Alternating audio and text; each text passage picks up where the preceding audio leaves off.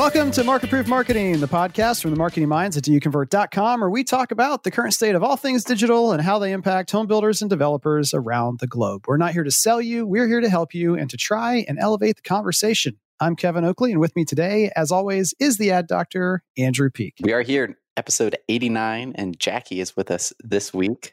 Yay. Hi, everyone. So exciting. Always good to have you on with us, Jackie. Hey, I love being on with you guys. Let's hop right into story time. And I'm going to just warn you right now, I'm feeling it. I'm going to come with some energy on mine. Ooh. I posted not an article, but I just threw something up. I actually wrote it while in the bathtub. There you go for that. So in about 2 minutes, I just cranked out this thing that was stuck in my brain. That's amazing. And threw it out there. On your phone, or did you have a tablet? That I need to clarify first. Was it just on your phone? On my phone, yeah. Okay. The tablet is sitting on the side streaming CNBC. Perfect. At the same time. Yeah. Set up. Kids are asleep. Good. Yep. So I cranked this thing out without much thought. And as usual, the things that you put little thought into and just kind of flows become sometimes the things that get the most interaction. It's just the way it goes. It does. And so I just wanted to add some clarification to it. If you haven't seen it, you can go to LinkedIn.com, look it up and read it there. The title is "Everyone is Killing It Right Now." And basically just talking about how good the market is and some problems that can create. And I just thought, because of how many people have seen that and some interactions that I've had where people are curious about the perspective, I'd give a little bit more insight into that. So the main point, the thing that was driving me to create this post, was the line in there where I said that right now is what a great market where everyone's killing it is not good for, is it's not great for taking advice from other builders or researching them for inspiration. And this is really, again, the main thing that was causing me to drive it, because I mentioned this, we saw this a little bit at the Builder Show this year, where people were getting up and talking about things that we've already know don't work or are not as efficient or effective as other things that you could be doing. Mm-hmm. And yet, because the market is so good right now, they're able to point to a given metric and say, look, like we did this thing that's actually not the best idea at all, but look what came of it. And that's, we already saw it at the Builder Show. And then I saw that continuing in different places online where people were giving advice based upon a recent reaction to something they tried, where literally almost anything you tried would have produced a decent sounding reaction in terms of any given metric that they happen to pick. And so while we always encourage having a friend, like phone a friend, you want to make sure you have other builders you're connected with in non-competing markets that you can bounce ideas off of. Right now, it's a little bit more scary to do that, because someone could be giving you advice sincerely that they think this is a good thing to always be doing, and it's not. So that's where the main point of that article was coming from. I could throw it into some buckets. Like if you're in Washington State, California, Texas, Toronto, or Vancouver, it's not that what you're doing is wrong by default, but you giving advice to a builder in Iowa or Tennessee or Ohio or Kansas, that's a completely different environment right now in terms of the heat in those markets. Yeah. And what may work for someone, depending on, so many different factors. That's going to play a huge role in that too. Yeah, exactly. And like one example, which is it's crazy. And part of the reason why I'm so jazzed up is just had an interaction with someone who reached out to Do You Convert and was asking about some insight into chat and messaging. We don't work with this individual person. And they were being quoted and or sold / recommended to purchase a chat solution, messaging solution for $200,000, over $200,000 in expense for 1 year. Insane. Just the platform. That is just the platform. Here's the something thing. That this builder should probably pay $10,000 to $15,000 tops for the year or so. And yet, I'm sure there's a case study or some example where, look, this thing would be worth that much money, but that doesn't mean you have to pay that much money. You can pay 10 to 15 and do it way more efficiently with probably the same or better results. Like it just doesn't, it's absolutely insane. I'd be curious too, if getting that type of estimate, if the person that did would think that's high, like if they even knew any better. It's a lot of it too. That's my point is if you don't have a really good handle, and I'm glad they reached out, you might be, you see a case study or an example of another builder who used this tool and how well it worked for them. And that goes back to my point of, but even something completely different might have gotten very similar numbers.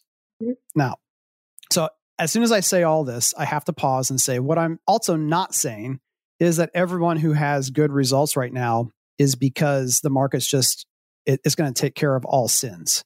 Mm-hmm. So the year over year increase in terms, like if you look at Google Trends, it's up slightly, but those who have the right systems, processes, and procedures in place are seeing a greater or better rise, or are able to take full advantage of the entire stack. Like they don't just have high lead volumes, they also have higher walk-in traffic, they also have higher appointments, and they also have higher sales. Whereas a lot of people, when they see me say everyone's killing it right now, like you should be killing it in leads overall between all forms, online, on-site, phone calls, text messages, everything. Leads should not be a problem right now overall. But that doesn't mean that, if you're seeing growth, that it's not because you didn't make the right kind of changes, especially if you were already seeing the impact of those changes last June, July, August, right? If you were already seeing an increased amount of engagements, activity, and leads, and then that continues to a greater extent in Q1 of 2020, then that's telling you it's not just the market on its own. So there are still people who are seeing good results and killing it because of the work they put in. I'm not saying that it's just the market for everyone. Okay, the last point before I faint. Last point. And then I have Q&A time for you. Okay, yeah. Give me a chance to take a drink of my coffee while you're asking it. This is another really important piece, is that those who are not killing it right now. So some people reached out and were like, thanks for nothing, Kevin. Like you just made my job even harder. Didn't need to post that because we're not necessarily killing it. Okay.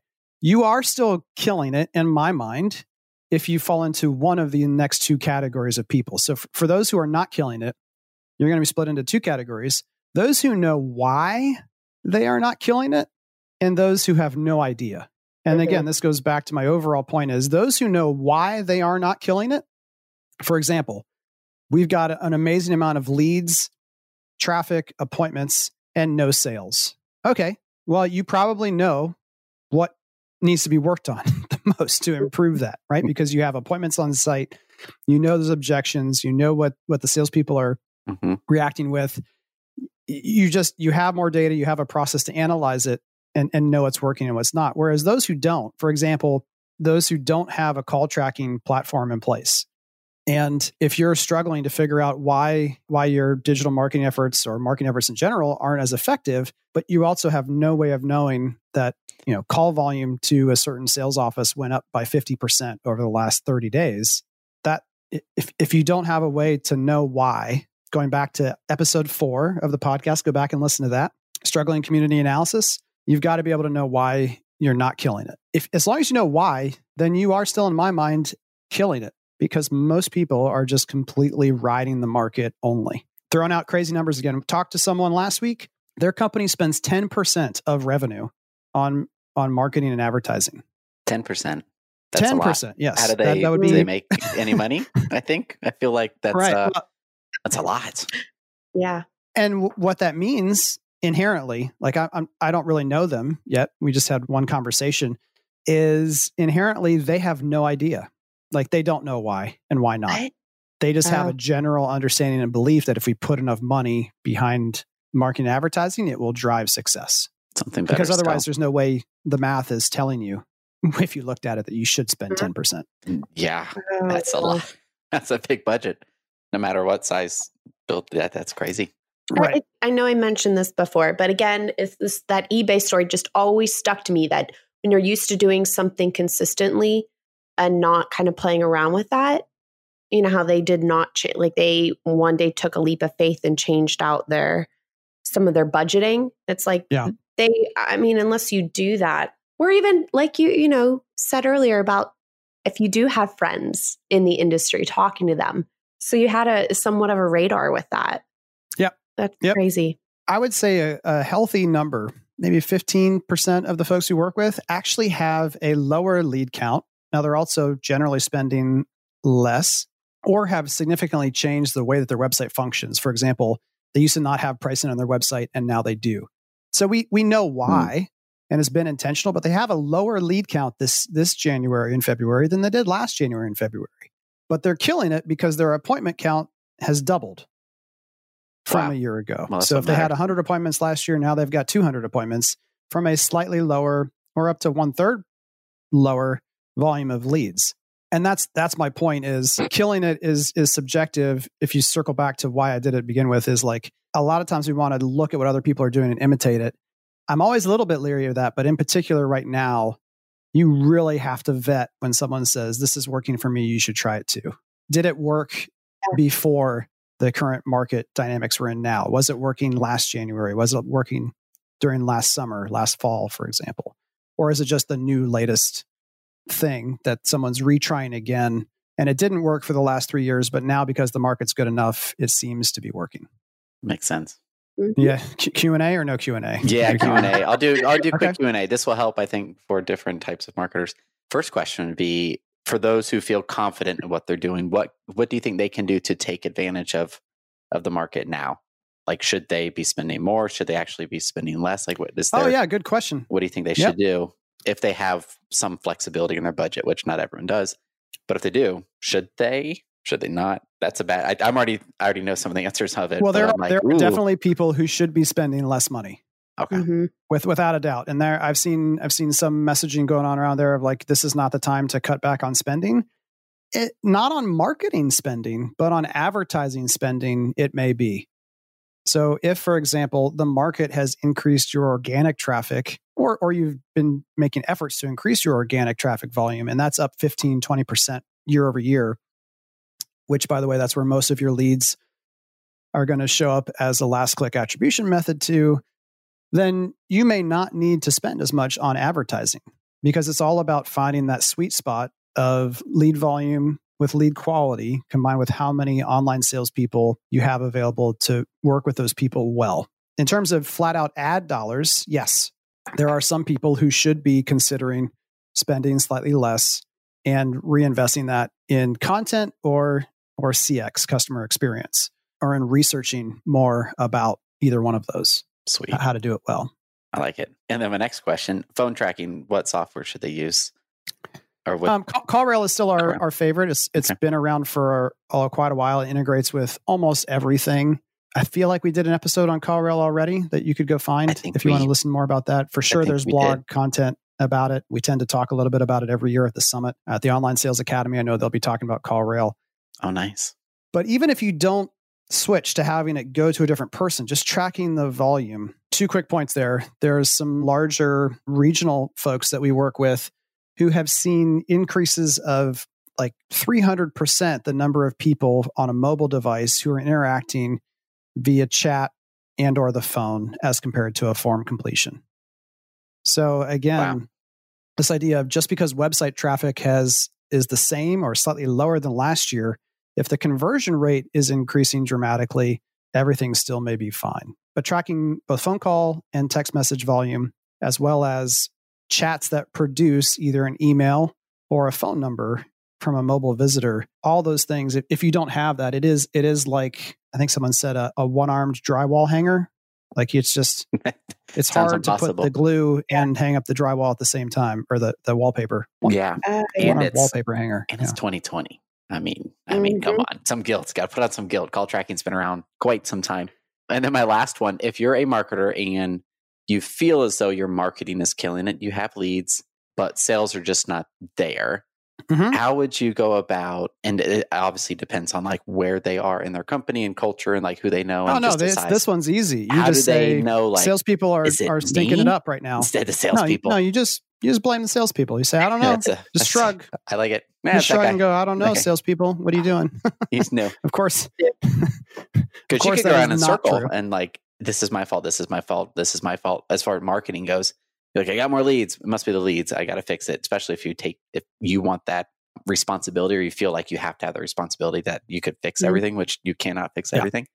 Like, let's break down the word lead to be a little more specific in saying that it doesn't really excite me right now to say you have more leads. No. How about the appointment? The number of online leads that are scheduling an appointment at a specific day and time as a result of being a lead is way more important. And notice I said a specific day and time, because what I'm not talking about is running paid search, keyword-based searches to a landing page, capturing information, and then later when they walk out on site saying, we caused that. I'm saying did not cause it.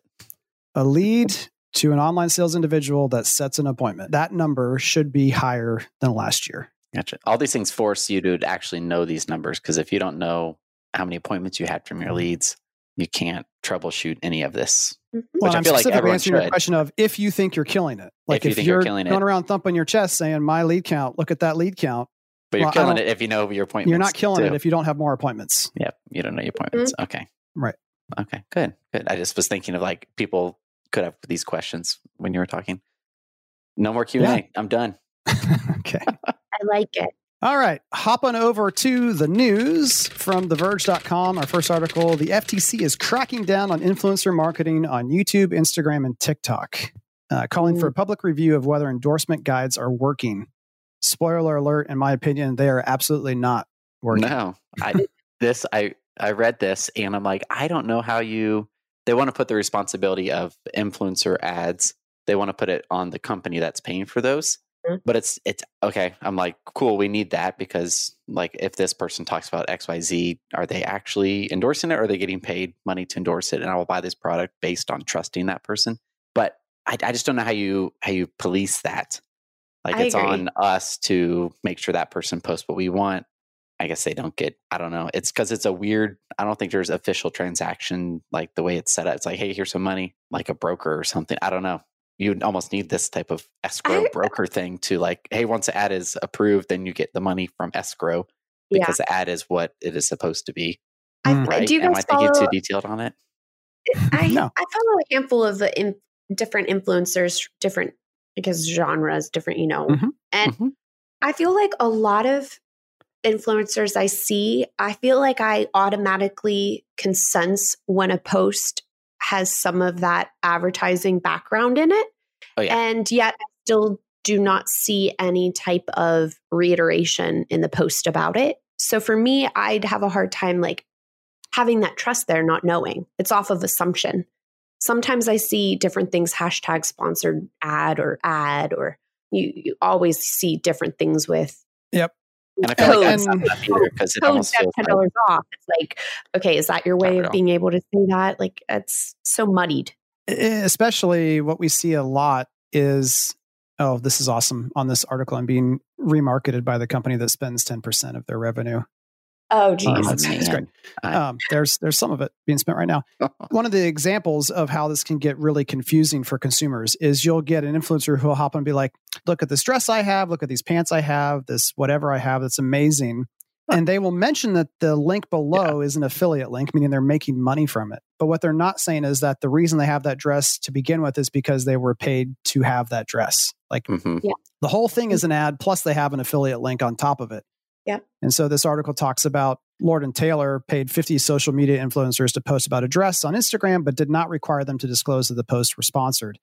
Most likely, most influencers are getting better at saying that they're going to make money when you click the link or it is an affiliate link, whether people know what that means or not. But the whole idea here is influencers are a way to gain trust, like they always have been. A spokesperson. Spokespeople have always been used to build trust in a brand, trust and attention. And influencers are doing that as well, but it's just becoming more and more seedy the way that it's being done.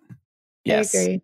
Even on the influencer side, Jackie, I'm sure you've heard these before, where it's like a story and they're like, everyone's been asking me, or I've had too many DMs about this. And because Lindsay, my wife, she goes through stories. I think the way she consumes stories is interesting. She just watches them. Like obviously you watch them, but like she'll just put her phone down and just they're on. And if she'll like, okay, I don't like this person anymore, she'll unfollow them. But she has like it's almost like TV for like 20 minutes. It just sits there. I'm like, what are you doing? This is so weird. And it's the same thing. I'm like, I hear that like every day. Everyone's been asking me. I'm like, no, they haven't. Like she's exactly. And then it ends up being like the setup that Kevin said, like that affiliate link. You also have how a lot of these influencers became influencers is completely questionable. So if someone's using fake accounts, fake likes, fake followers, fake reviews, there was, I forget, a couple months ago, there was someone who got paid like, I want to say 6 figures and an influencer deal And then that came out later that most of the engagements, the clicks, the swipes that were done were from fake accounts to show that this person had more influence than they really did. I mean, I'm not saying any names, but there's someone I know. I actually don't know this person, but I'm like, this dude's got 1 million followers on Facebook. There's no, like, can you look it up? Right. Like, they're all fake. I'm like, what in the world? Like, but if you looked at that, you'd be like, wow, this is the guy to go with. Like, he's got 1 million people that follow him. He must be amazing. Like everything he said. No, but it goes back to what we were talking about with LinkedIn. It's the same deal. You've got to be aware of this. And right now it definitely is buyer beware or user beware of what you're looking at. But this kind of just rolls back to me before we move on to the next article, is that the builder or someone from the builder should be the influencer. And not 100%. That you're never going to leverage, a local chef or a local designer or other things, but long term, you want to be the one who is the influencer around the topic in your space. Yep. And there's, I have to add on to that. When we talked about TikTok, or no, that was in the Facebook group. Thais put the article up, TikTok, and it was Washington Post. It is the Washington Post account, but it's a single person that runs it. So that's that person. And I feel like builders are very quick to say, hey, it's our OSC.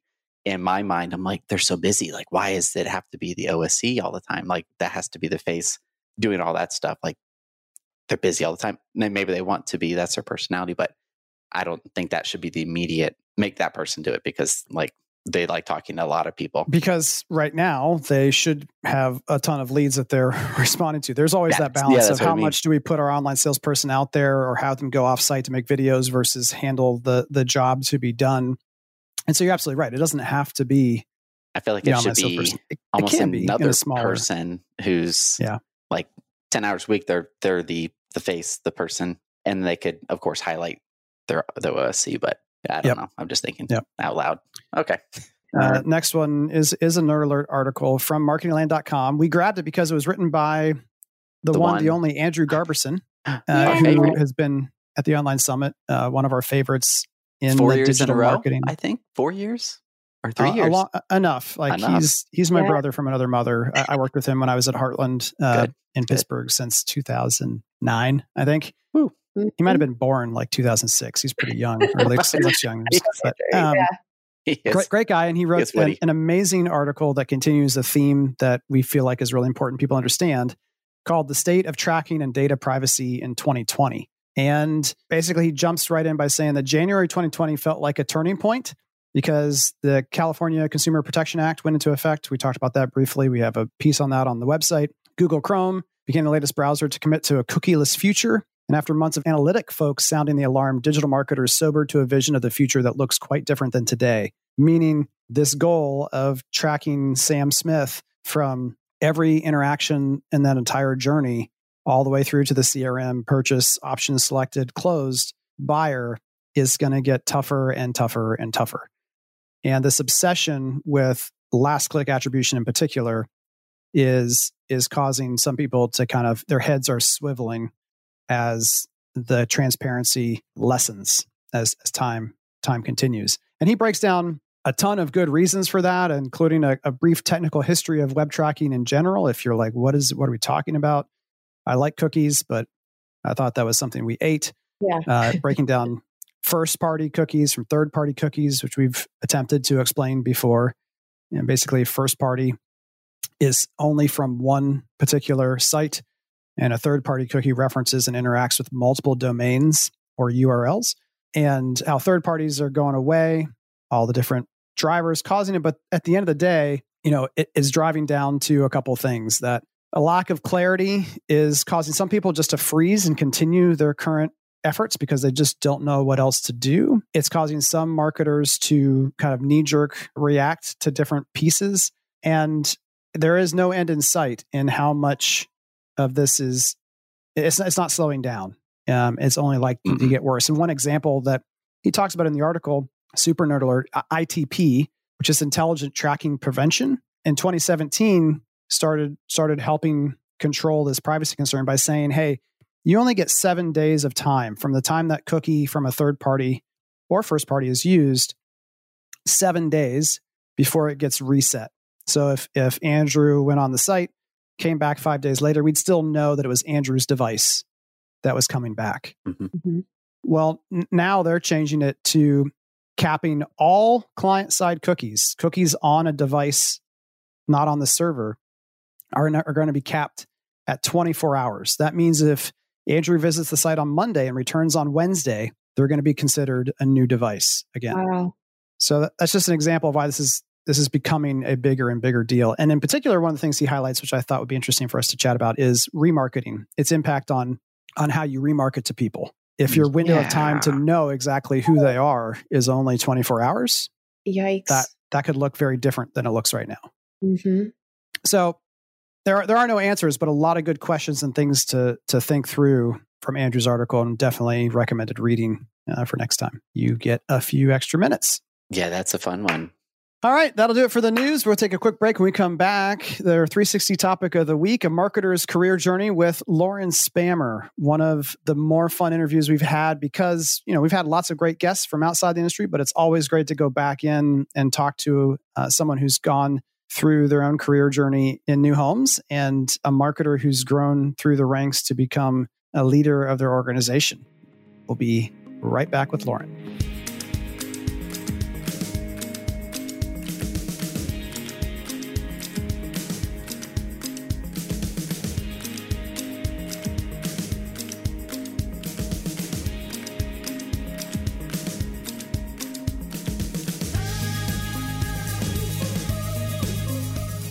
And we're back with Lauren Spamer, the division president for Charter Homes and Neighborhoods in Central Pennsylvania. Lauren, thanks so much for joining us after many, many months of me pestering you. Thanks for giving in. Thanks, Kevin, for having me. It's very exciting. You're a mover and shaker, although I think a lot of people might be hearing about you for the first time. They will be surprised to figure out how many mutual people they are connected to. That Kevin Bacon game, it's probably not 7 degrees. It's probably 2 from Lauren Spamer.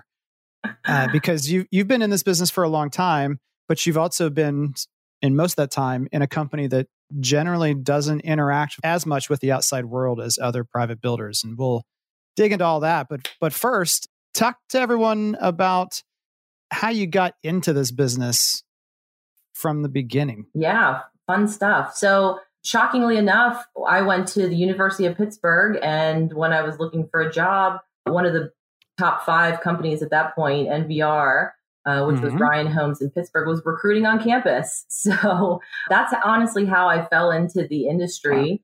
Started as a sales rep right out of school, right where we decided to stay in Pittsburgh and right where we were living, and just sort of took a foothold from there. It was one of those things where I didn't know I wanted to be in the industry, but once I was in it, I was like, no, I think this is where I'm supposed to be. Yeah. So you killed it, is what you're saying. Honestly, not really. I mean, it was just, I learned a lot of those first couple of years being a salesperson. You're 22 and you're out of school and you're like, yeah, I'm going to crush life. And then you're kind of like, oh, wait, life is a little bit more interesting than I expected it to be. Yeah. And I was absolutely not like the top performer in anything. I was just sort of like middle of the road, but I understood a lot of stuff, had really good access to a lot of people that are still with, some thriving careers in the industry, and just was able to sort of absorb a lot of that stuff. The industry was cool. Knew sales was a place where you could learn a ton, but I knew that wasn't like, I wasn't going to be a sales rep for my entire career. I had no idea what I was going to be. And then after a couple of years of doing that, let me back up. When I entered into sales, there was, I think Ryan had hired 15 of us at the same time. So that's sort of, indicative of what the industry and that market was doing. We had a massive training class. And after a couple of years, that started sort of like weaning down. People started leaving the company, leaving the industry. And, while it was sort of in the heyday of the market where we were in Pittsburgh, it was never what, the media had talked about. I was never, holding contracts. Like, people were excited when we came in with contracts in the office because that just wasn't what it was there. It was not like what it was in the other areas of the country. So when everyone's like the boom, I'm like, I was working during the boom, but I didn't really experience it like that. Right. A little bit of context for everyone. So NVR has an amazing training program. They're well known for their sales training programs.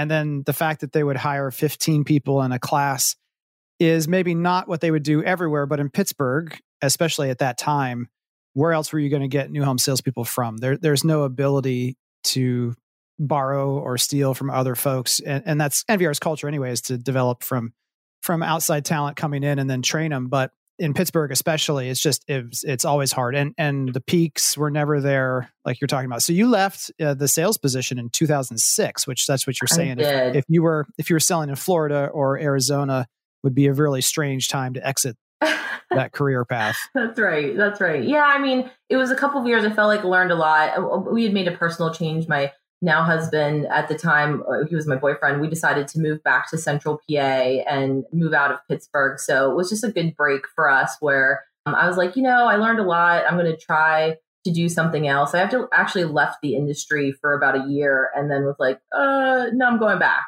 Cool. So once we moved back to Central PA, I went into pharmaceutical sales for a minute and I was like, this is not for me. I'm going back into the new home industry. I went back to Ryan Homes in Central PA. It was actually out of a Baltimore region, but not as a sales rep. I went back as a sales administrator when everyone was like, you're crazy. Why aren't you selling for us? But it was one of those moments where people don't actually usually talk about this. I felt like a step back in my career so I could reassess what I wanted to do was going to be appropriate, and not going back into commission only sales was going to give me the opportunity to use a skill set that I had, but just, I don't know, figure out what I was going to do next or what I had to learn next.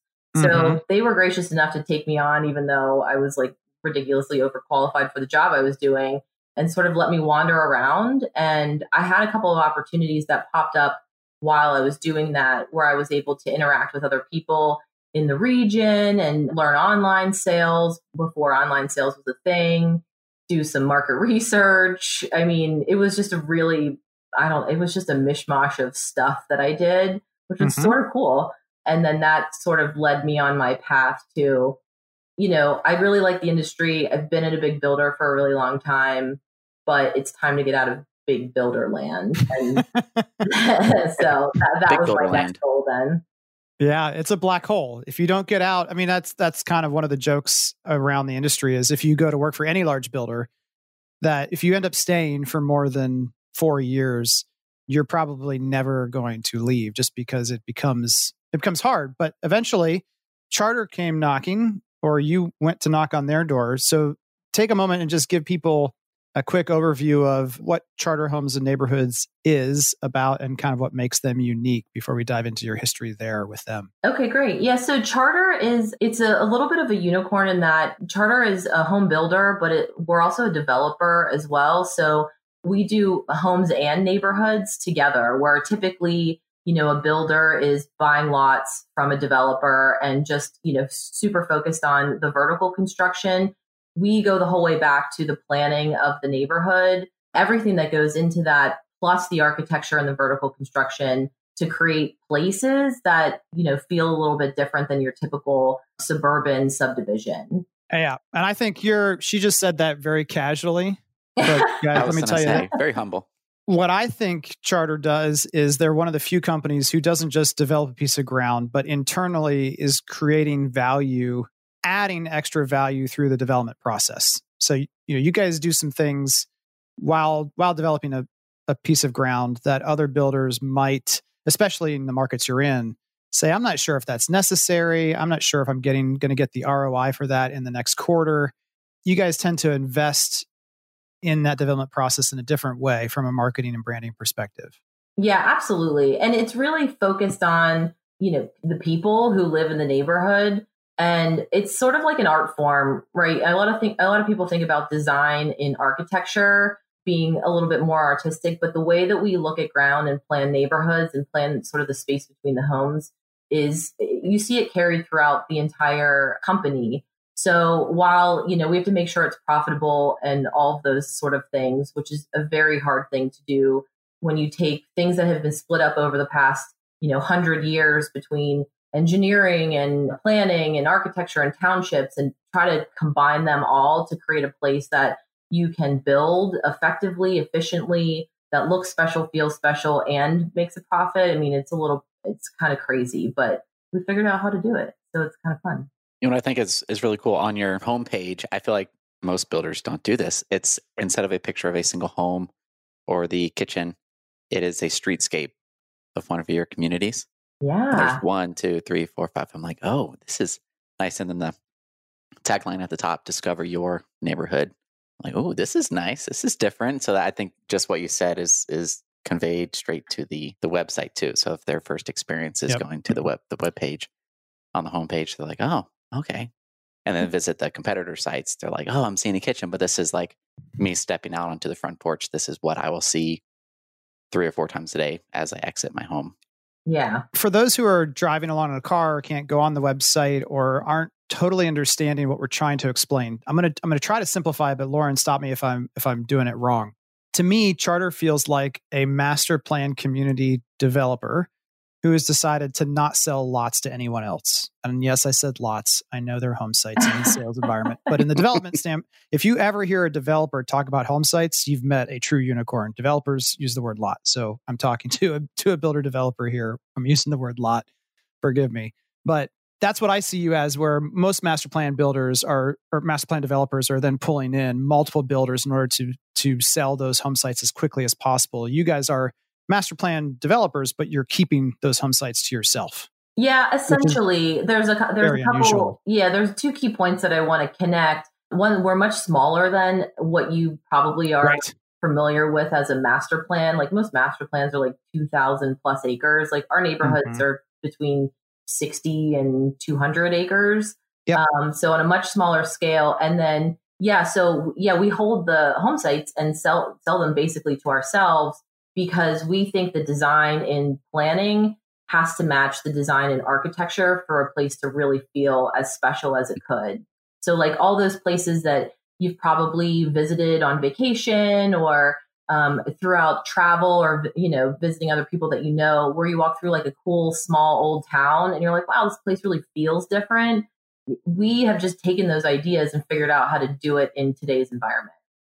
And that's, again, what is so unique is I would argue you guys are putting the same amount of effort that someone would put into a 2,000 acre master plan community into these smaller ones. You're not skimping or cutting corners. That's what I'm saying. You're doing things that most people would only associate with those much, much larger projects. Yes. And that really does create an amazing story to tell to consumers who are really trying to, it makes it much harder to compare, I imagine, in the sales process, your community to Builder X's community on the street, which is just the typical, they've got a stone or a brick pillar monument, a sign hanging on it, and that's their amenity. Yeah. Oh yeah, absolutely. Yeah.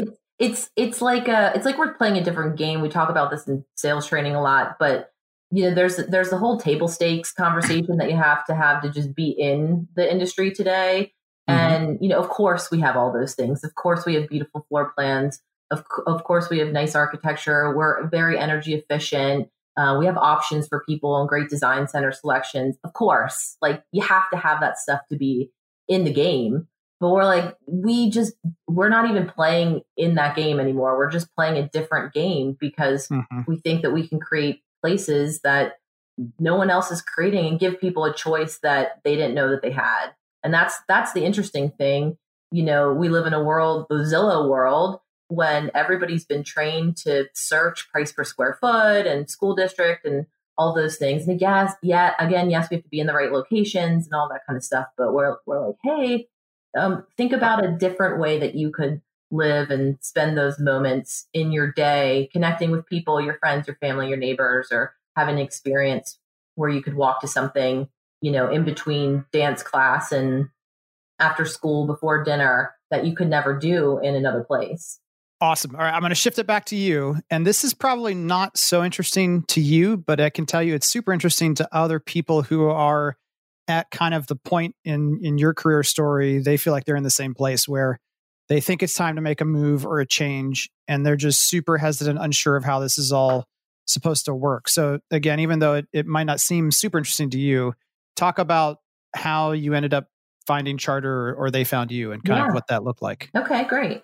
So like I said, I was working at Ryan and there was a gentleman who used to come and visit me all the time. He ended up being the director of land acquisition for Charter. So he would go out and do his shops, and we sort of struck up a relationship where I knew when I saw him pull up that he was going to be asking me for sales numbers, and he was literally the only person I knew who worked at Charter. So when I made the decision that I wanted to move and get out of big builder land, I called him and I was like, hey, if I'm going to stay in this industry, there's only one place I want to work. I didn't know why I wanted to work there at the time. I just knew that everything I had seen of Charter in where I lived, I was like, there's something a little bit different and special about this place. So I'm just going to call this guy Steve that I know. So he was like, oh, hey, yeah. Well, let me back up for anybody who's looking to make a move. So I'm like that person who follows the rules through all of life. If it hasn't been written out in a manual for me, like what the next step is, I don't do it. And I had a friend of mine who I worked with who I was like, yeah, I'm thinking about, making this call, but I'm terrified. And she literally was like, Lauren, just do it. Like, stop being scared. And I'm telling this story because I know everybody sits there and doubts themselves. And I literally had to like work up the courage to make the phone call. Seems so silly, but it was one of those really like transformative moments in my career where I'm like, I look back and I'm like, I was just making a phone call. What did I have to lose? But it felt like the world was ending because I was going to ask somebody for something. So that's awesome. Yeah. So I reached out to him and he was like, oh yeah, I'll get you a meeting with the owner of the company. And I'm like, whoa, all right. So that happened. Yeah. I'm like, okay, I guess I'm in this now. Cool. So then I had to figure out like what I was pitching and, why I wanted to come work there. There wasn't like an open position. So I'm like, how does this even work? I didn't know. It's just, I don't know. And also PS that I think that's the best time to reach out to someone is when they're not posting a position. That seems counterintuitive as well. But my dad told me from the time I graduated college, he's like, don't apply to job postings. Like, you want someone to create that position for you to exist. So I think that's just another, like you said, don't be nervous just because there isn't a job posting listed. If you're motivated, give them a call. It absolutely ended up being, sort of just that moment that shifted me into my career trajectory. And, so I met with Rob Bowman, who's the owner of the company. He was sort of like, well, what do you do? And, what's your experience and what do you want to do? And I think I said something ridiculous, like, I want to run your marketing team. And he kind of looked at me and I was like, well, no, I mean, not today. I mean, I clearly wasn't qualified to do that then, but my degree was in marketing and I had been in sales for a long time. And I knew that was the part of the company I wanted to get into. And then, like I said, I had the opportunity to do a bunch of random stuff before. So I sort of, made that my resume and I'm like, I could do this for you and I could do that. And I could do online sales. And I see that you have this set up and I could make it be this other thing. And so anyway, we left this meeting and I drove home and I called my husband and I'm like, I don't think this is going to work out. And I don't know. I just, I feel like there's nothing here for me. And then Rob called me back a couple of days later and he was like, why don't you come back in? So I was like, okay. So we had another interview where, again, we just sort of like chatted for an hour. It was really odd, but I just kind of threw it out. I had nothing to lose. So I was just, telling him all the things about myself that I thought was going to make a difference. And then he ended up offering me a job. It was sort of like a non-job job where he was like, hey, come work for us. I think my title was marketing specialist, but there was no job description. And I sort of showed up and I just did random things for like the first 18 months I was there. I worked with Steve, who was the land acquisition director, doing CMAs. Another girl who worked there and I called the entire database, which was 9,000 people, to set appointments for the sales team. Oh, wow. Wow. Yeah. I mean, like I just floated around and found stuff to do until they were like, okay, here's a real job for you, which was in marketing. So people there today are like, you did what? Because we're much different of a company now. We're much more structured. But at that time, they were just sort of trying to figure out, how to maneuver out of the downturn. I think he saw an opportunity for me to, be on the marketing team or influence sales in some way, but just didn't know what it was, and gave me a shot. And I just had to take it and run with it and find my way through the company. So it's super random. So then 2010 to roughly middle of 2014, you're rising through on the marketing end, going from just online marketing and digital marketing to director of marketing of the entire company. So what you promised him you wanted to do. Yeah, sort of happened. Nice. That happened.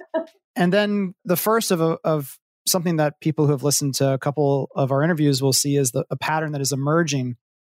You've been in sales, you've been in marketing, and then transition in June of 2014 to VP of sales and marketing. So talk to me about that transition. How comfortable did it feel? Any surprises that in terms of how it was to be leading a team of sales professionals as well as doing marketing? That was probably the most challenging transition I've had in my career. While I had experience in sales, and then I'd worked my way up through marketing, taking over the sales team at that point was just a territory that I was unfamiliar with. We did have a director of sales at the time too. So it's not like I was even directly managing the sales team. And the entire team knew me as like Lauren from marketing. I think half of them didn't even know that I was the director of marketing at that point. And what was happening in the business right then was we were putting together a sales process, like a sales presentation, and training everybody on it. So I had sort of been involved in that in marketing because we were tying in all the point of sale stuff and the retail experience. And once we started building the sales process was at the same time that I was transitioning to taking over both sides of sales and marketing. So not only was I Lauren from marketing, but now I was trying to tell all these salespeople to sell this way instead of their way. Everything that they knew was changing because we were building a tremendous amount of infrastructure in the business to be able to support that. So it was just sort of a really chaotic transition for a lot of the people on the team. And then you have to go through this whole be a boss, not a buddy thing, which was really challenging. And again, when you're young, and I was responsible, I think, for maybe like 2 or 3 people on the marketing team, but going from that to then having a director of sales. And I think at that point we had maybe like 15 salespeople. I'm like, I had no idea what I was doing like at all. And I probably made every mistake you actually can make as a leader. But it was that time in my career where I was like, okay, well, this is it. These are the circumstances. And I see where we're trying to go. I clearly need to build some of my skill sets. So I'm just going to figure this out.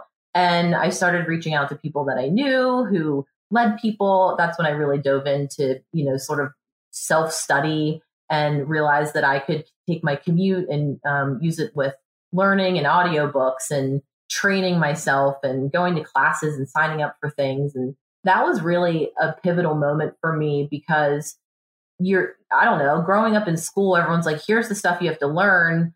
And then even when you're, a performing team member on a company, usually people are handing things to you and they're like, this is what you do. Then all of a sudden you're responsible for leading other people and there's no handbook or manual for that.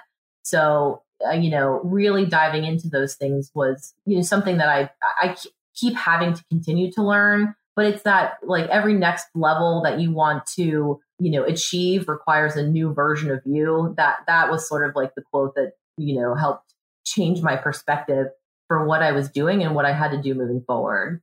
Yeah, I think one of the reasons that even though we don't talk a lot, every time we do, it's very easy and natural is because we have a lot of shared experiences right around this point in your career.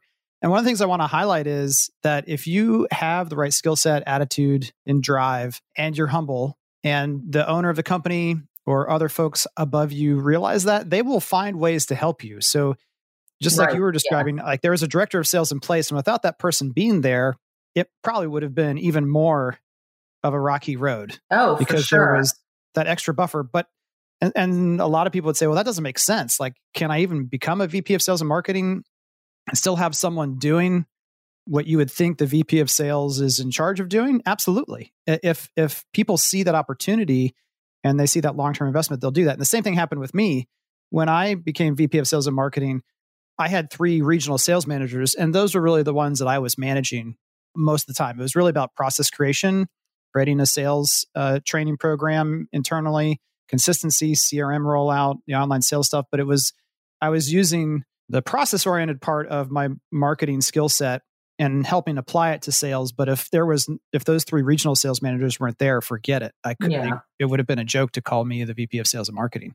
I totally agree. And the director of sales, then we still work together. Her name's Kelly. She's like my Bible. I would call her and I'm like, how do we do this? And what is this thing for? And what do we do when this happens? And I mean, yeah, she was absolutely a lifeline. And I think that's, one of the big lessons is just to use the people around you, especially as you're moving up in your career. A lot of times you end up being, very autonomous and you rely on yourself for a lot of stuff. But the more you realize that you have a network of people around you who are willing to help, and, you will repay the favor at some point, just using them when they're willing to help you and helping to get new perspectives for things and learn stuff that you didn't know is just the most valuable tool you could possibly have.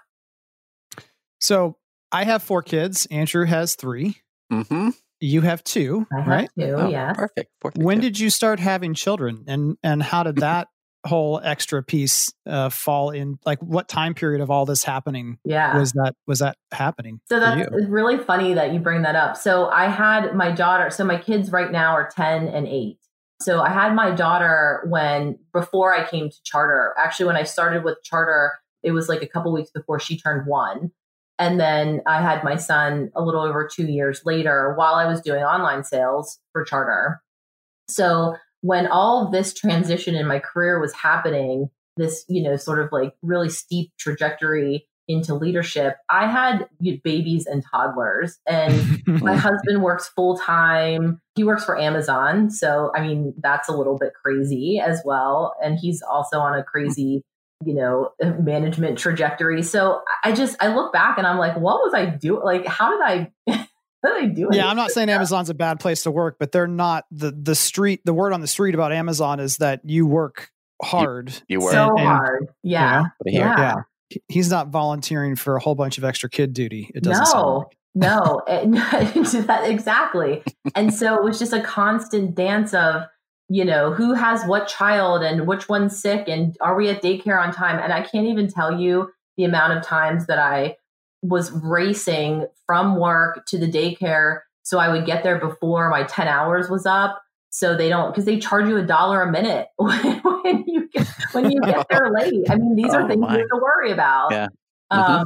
So yeah, it was just all at once. You're just in this full dead sprint of life, having a young family and growing your career and, sort of feeling like you don't know what you're doing, but figuring it out as you go. Mm-hmm. Which, then a couple of years later, I sort of like had the opportunity to slow down and look around and be like, where am I running to? But yeah, it was absolutely a crazy, crazy time. And I think that's probably why I was able to get so much accomplished because you're just busy, you just keep going.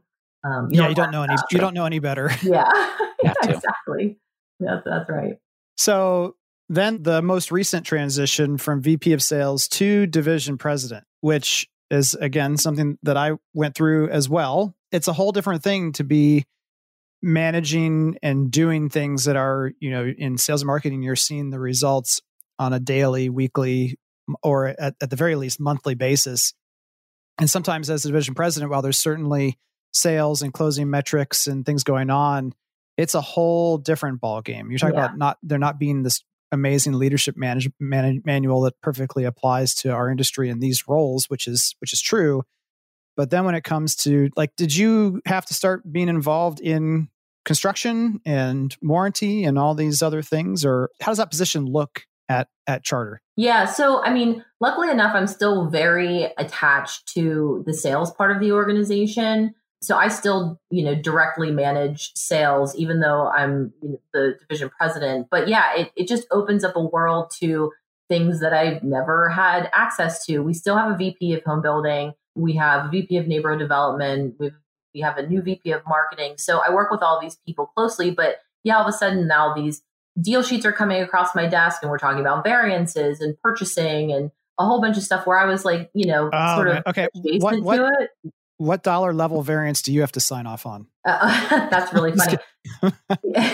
Well, that's exactly like, I was like, what is all this stuff? Like, what are the parameters for this? Who's in charge of this? So yeah, it just opened up a whole bunch of questions where I'm like, should I be looking at this if it has $10 on it or $5,000 on it? I don't know. What's happening? What needs my authority signature, and what am I authorizing? And yeah, and then it just puts another level between you and the home buyer, where, you know, when you're a VP of something, or even a director of something, you know, you only get people when they're angry. Like when you're division president, you get them when they're really angry.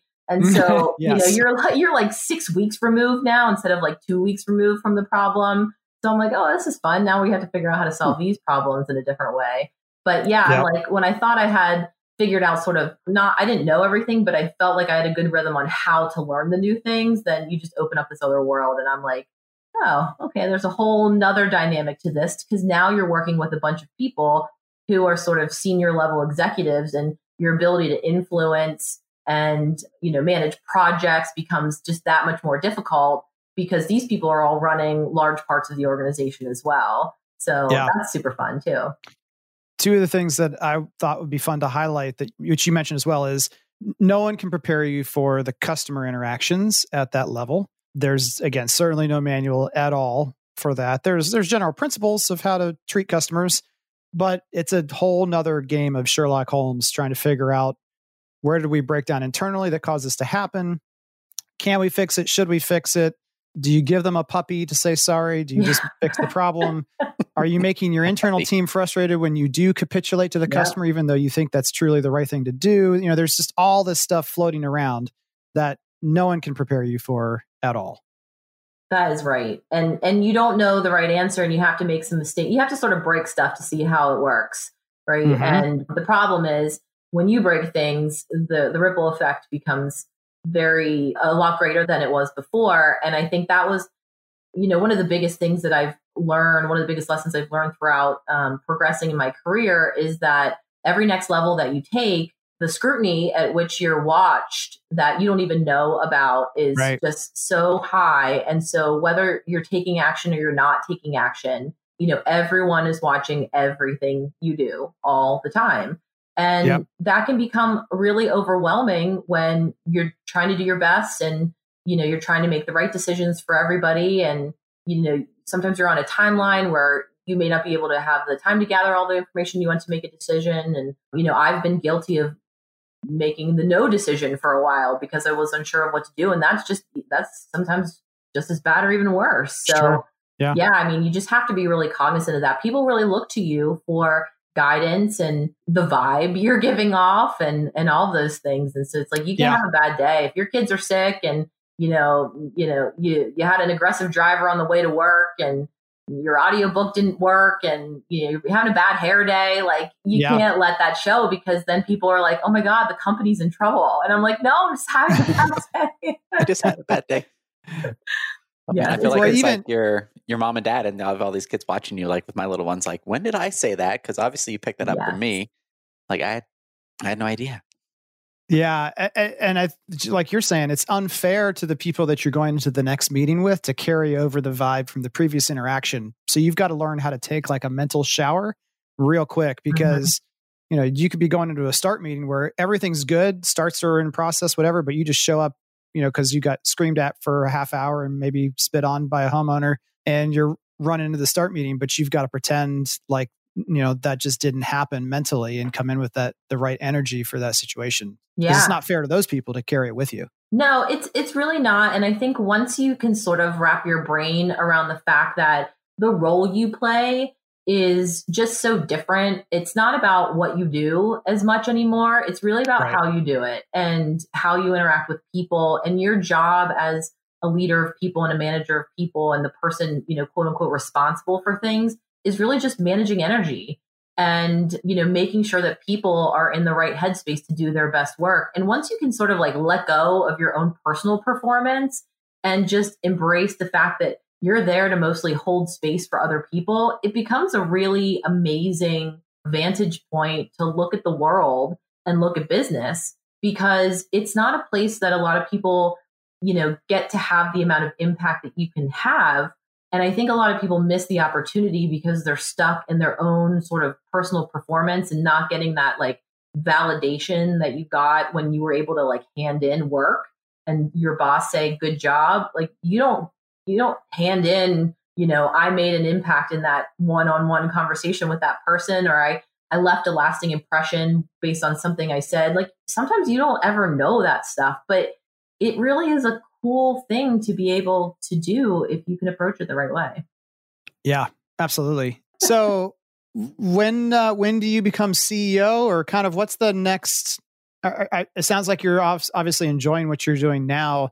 Is there a challenge that you ever find yourself of thinking like, what's next? Does there need to be a next? Is this okay to kind of stay here for the rest of my career in terms of that position? I just wonder, as someone who's kind of moved up, because if we go back from 2004, when you started with Ryan Holmes, to 2017, when you're the division president, 2016, that's pretty fast movement. Does it ever feel like you need to create some next thing for yourself? Does it stress you out mentally at times? Or you can say, shut up, that's all too personal. No, so have you been reading my journal? That's really funny. The last really year for me has been asking myself all those questions.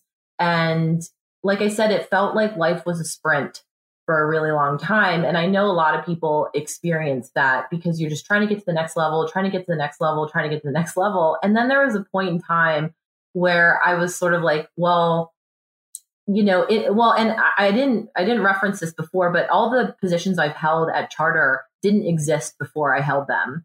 So I've been very lucky to just do the work and be rewarded in opportunity in front of me. But, we're not a huge builder. We're a regional builder. We have 2 divisions and, we have a growth plan for sure. But in terms of roles in the company, like this is pretty much it. And so, I asked myself that and I'm like, well, why would I need the next step? And what would that give me? And it really started me on a different journey in terms of defining success and what that looks like. I went to a training class a couple of years ago. It's Dr. Jerry Bell is the trainer. He's really an interesting, smart fellow. If you guys look him up, it was a leadership training. And on the last day, he asked a couple of questions just for everybody to sort of look at and internally grade themselves on where they were. And one of the questions he asked for us to look at was, do you believe you're successful? And it was one of those moments in my life where, like in the movies, the whole world sort of stops around you and you can't hear anything that's going on. Like that literally happened to me. I'm like, that's just in the movies. No, it actually happened. It stopped me right in my tracks. And I'm like, I have no idea what my definition of success is. Yeah. I've been, on this path doing other people's definition of success or society's definition of success. But I'm like, I don't really know what that feels like for me. And so, yeah, it's a great question. At this point, like the titles never really mattered to me. I just always wanted to feel like I was moving forward, being challenged and learning new things. And, the more I think about it, that's what's important to me. And, I spoke a little bit about having little kids and just the craziness of life that is. And I'll tell you, when your kids get to the place where they're like in the age of my kids are 8 and 10 and plus, it's a whole new ball game. While you're not, wiping butts and noses and making sure people are fed and, not jumping into traffic, it's like a whole nother set of stuff that you have to kind of manage where you're shaping sort of their foundation of how their life is going to be. But you do it through words and actions. And so that's actually been really challenging in a different and new way. How do you take this role, of high responsibility in a business where you're managing energy for the people that you're responsible for at work, and then do the same thing at home and have anything left, in your tank by the end of the day? So that was, sorry, sometimes I can monologue. With that being said, so to answer your question, I think that I'm good here because there's still a ton left to learn. I don't need another title. If one comes about, great. But, there's still a lot to accomplish. And I think that this gives me an opportunity to sit in that space and find, that last 20% to see how can we really make life and work and the lives of people around you just even that much more better. that much more better. Well, that makes sense. It makes total sense. I think when you were talking about your time as the field sales admin for Ryan, you're kind of exploring and going there's once you reach a certain level, it's okay to remind yourself that that growth may not always continue in the exact position clearly defined that you're doing. You know, you figured out how to do that role, do it well, build the team around you, move forward. But also it's okay to realize there might be a period of time where you're going to expand and invest that time in family or working with a nonprofit. I mean, a lot of what I found when I'm not talking about marketing is about career progression and that intentionality of, oh my gosh, I'm wildly successful beyond where I thought I would be this fast in my career. But did I choose all that? And is it still what I would choose? And how do I course adjust? And so I think it's awesome that you're in this place where you can kind of have some extra time to take a breath and look around and redecide where to put that extra 10% in from here. Yeah. And if I could give advice to anybody who's listening, you know, in whatever stage of career they're in, I'd advise you to try to do that where you're at now. You know, if I could talk to my younger self, I would just try to look around a little bit more where I was instead of just straightforward. And I think I would have gotten a lot more out of, you know, that time and just the people around me and the things that I could have learned from them, because that's really where you get the most benefit. So I'm very grateful to have that perspective now, but you know, I hope it's a lesson for people to just, you can do that wherever you're at in life. See, I've been telling you for 6 months or so now that this would be very easy and amazing for everyone listening, and it has been. So thanks so much for coming on. Well, thank you for having me. You are an awesome example. And I know it's always weird when people say nice things to you in front of you, but you're an awesome example of how to do it and do it well and have great results, but also just, you know, play the game the right way. So well, thanks, Kevin. That's very nice of you. I appreciate it. Thanks again for coming on. And if you want to connect with Lauren on social media, we'll put links in the show note to her LinkedIn profile. You can connect with her there and say hello. Perfect.